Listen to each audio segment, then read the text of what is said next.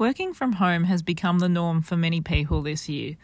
For some of us, we may not even return to the office until 2021, especially as a possible vaccine remains elusive. So when it comes to managing a company where all of its employees are working from home, how does a management team do that, and what are the challenges? I spoke to Anywise Managing Director Adam Evans and General Manager Stephen Koulamandaz about what it's like handling this situation. I'm Annie Mae Forster, and this is Any Talk. I'm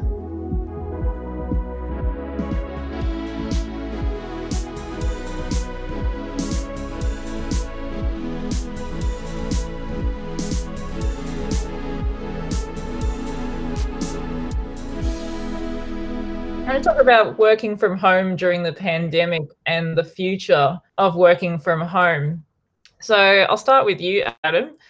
Have you seen any impact on productivity within the Anywise team during the lockdown? And has it fluctuated during times where restrictions have eased and then gone back to harsher restrictions? Thanks for the question, Annie Mae. Yes, it absolutely had an impact on our productivity and some quite surprising impacts on reflection. As Victoria went into its first lockdown some 3 months ago now, we made a commitment that we would treat all of our staff as if they were indeed sheltering from a pandemic at home with their family. And therefore, they would be able to do some work whenever they could. So we made a real conscious and deliberate effort to reduce the number of internal reporting mechanisms, reduce the number of formal meetings, and really just provide an opportunity for particularly those with families to be with their families and perform that role, and then the work could keep up. So we very much anticipated a significant reduction in productivity. And in the initial couple of weeks, we found, I call it productivity porn. Everywhere we looked on social media, people were baking, they were crafting, they were learning new skills, they were learning new languages, they were studying. It was just overwhelming, the amount of extra stuff that people were doing. And I felt myself, sheltering at home with my family, that it created this expectation that we were supposed to be doing more. And I was sheltering home with a 4-year-old and at the time solo dating because my wife was deployed with the United Nations. So I found that really built my anxiety. So we constantly checked in as an Anywise executive and then more broadly with the company. And what we found was overall, our productivity as a company absolutely picked up. We were doing far more in parallel at a higher rate of completion that we had anticipated, with a few outlying exceptions. Those people who were at home sheltering with family, particularly those that were homeschooling their kids in families where there were 2 parents also working, suffered greatly. The amount of competing priorities on those members was extraordinary. So, overall, partly I think in response to this productivity porn, which was motivating everybody to do all of these superhuman things, the company did a lot more work. However, as I said, there were instances or isolated pockets of the company, particularly those with strong competing priorities at home, where that was not the case and we needed to mobilise additional effort to take work off them, in essence, cut them some slack, trying to be productive and protect the home and family. And Steve, have you seen similar things? Yeah, absolutely. So I think one of the things that surprised me the most was this. We went into it at the time almost trying to lower expectations and certainly trying to say to everyone that don't feel compelled to hit those deadlines, look at the current schedule of work that we have on and those targets and allow that to slip by a couple of months. That was fundamentally the message from the start. And what I think we saw was quite the opposite. There were deadlines, and in fact there was competing deadlines. People would naturally accelerate those, and I'd see effort being done at bizarre times as well. We saw more effort being done perhaps in the after hours and less effort during the day, in particular for those with younger families at home. The daytime was more consumed with family time, and people would log on in the after hours and there'd be significant progress. So in effect, we had almost this split shift occurring. And as a result, I think the productivity skyrocketed. So we had almost a day shift during the day, and then people would come back the next day and realize that there was work being done in the night hours, and then the effort would visually be significantly different the next morning. So I think I completely agree with Adam's assessment that our overall productivity went up despite us trying to lower the expectations. So do you think that staff prefer having this more flexible work schedule as opposed to before, when they would usually be working during regular office hours, Steve?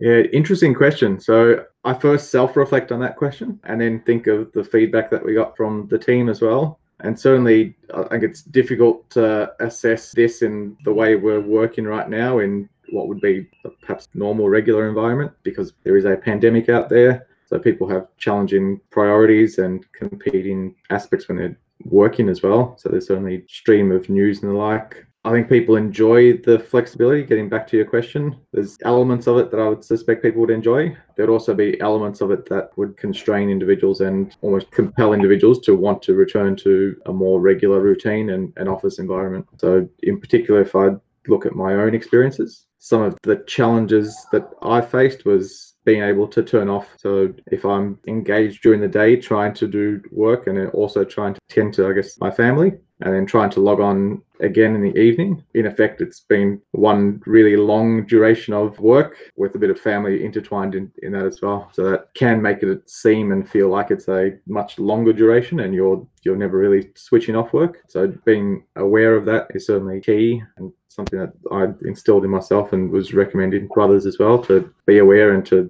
almost force these triggers of switching off at certain times as well. So everyone isn't constantly engaged with work and also engaged with family and focusing on well-being and safety of others and thinking about the pandemic at the same time. Yeah, and I guess when you talk about the reasons why people want to go back to work, I guess one of those reasons would be the social aspect of seeing people face to face. And I'm sure both of you used to have been traveling quite a lot for work. So Adam, how often did you used to travel for work, and do you miss it? I think I probably did miss it in some of the early stages. In the industry that we're in, particularly with the market that we service, there's been times where I've travelled every week for a year domestically and then internationally every quarter. So a lot of travel. In the month before the first lockdown, we spent $5,000 a head on national travel and accommodation for our team, which ground to a halt pretty much overnight. So I think there are elements of the travel and that lifestyle that are attractive, intoxicating for some, but it's certainly not a healthy lifestyle. It's nowhere near a productive or sustainable way of doing business, and it's terrible for the planet, and therefore it's bad for the rest of us. That much time away from home, that much time away from the community. And even though we as humans fill that gap with the proximity of clients and suppliers and industry events and all of these meetings, it's never the same, and nor should we try to reinforce any workplace that allows that to continue or restart. Picking up on Steve's point about this balance between home and work, it's a very difficult balance to achieve under normal circumstances when we're pushed to incentivize self-actualization and self-esteem, the very top of Maslow's hierarchy, and we judge ourselves against the suits that we're wearing and the job that we're doing and the money that we're earning and the things that we are buying, and we assume away these other competing priorities around physiological needs, food, safety needs like shelter and protection, and then love and belonging, the rewards of family and community.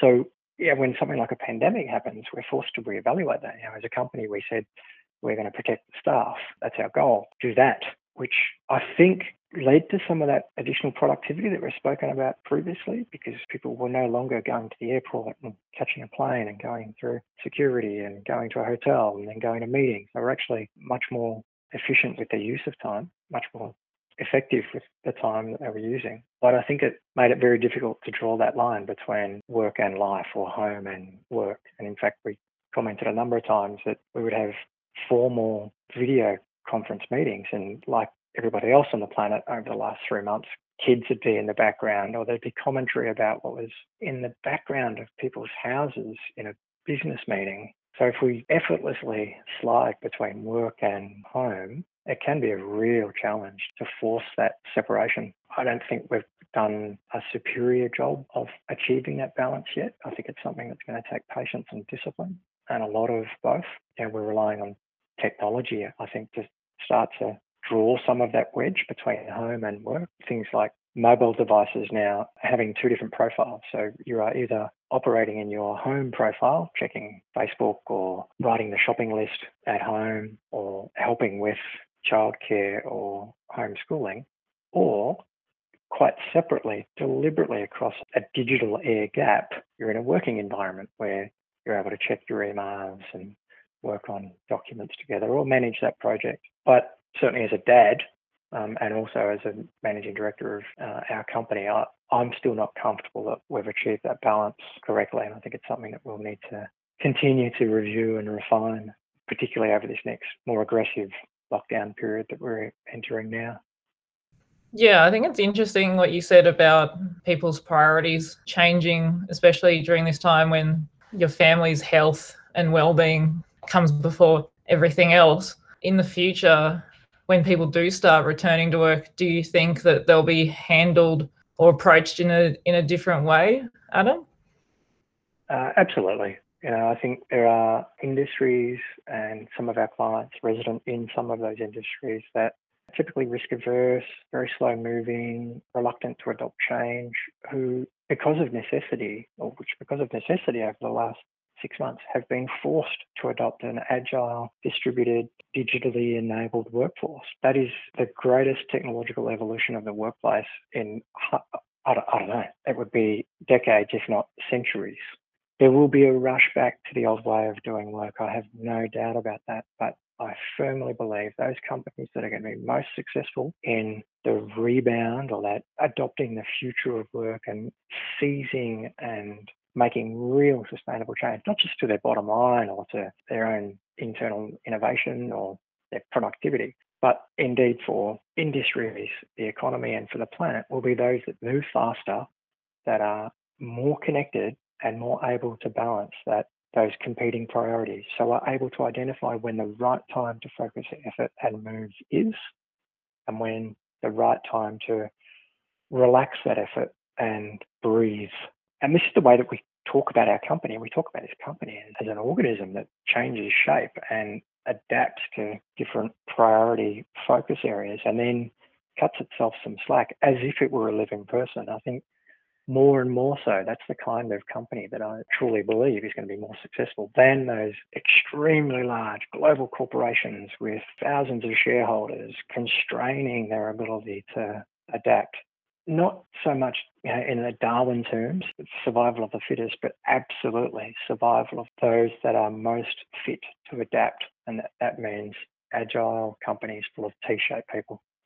Talking about going back to the office, so Steve, is that something the Anywise management team has spoken about? In what kind of capacity would Anywise employees be going back to the office? Yeah, good question. It's certainly a topic that we've discussed. Until there is a vaccine and we don't have any transmission of COVID-19 in the community, I can't see any of us willingly say we need to be back in the office unless there is some extraordinary reason for us to do something like that. Certainly thinking beyond that and what does the future look like, I think we certainly value an office space, and I don't think we'd be talking about continuing in asking people to continue working from home. This is well beyond the virus is something for the history books. I think it's something that will be a balance. So there will certainly be an office space and there'll certainly be the ability for people to continue to work from the office and come together and interact and get those social benefits. And not too dissimilar from the way we were operating in our flexible work policies is you only need to be there for your own benefit or for the team benefit. There's no mandate to go into the office and be present in the office all the time. So embracing, I guess, flexible work arrangements, continuing to do that, whether that is from people's lounge rooms or home office, or that's in a collective office where we all meet, then that's certainly some of the policies that we've been talking about. Okay, great. Thank you so much, Adam and Steve, for talking today about working from home. Thank you, anyway. Pleasure. That's all from us today. Thank you for listening, and make sure to follow us on LinkedIn, Twitter, and Instagram. or check out our website at anywise.com.au. Until next time, I'm Annie Mae Forster, and this is Any Talk.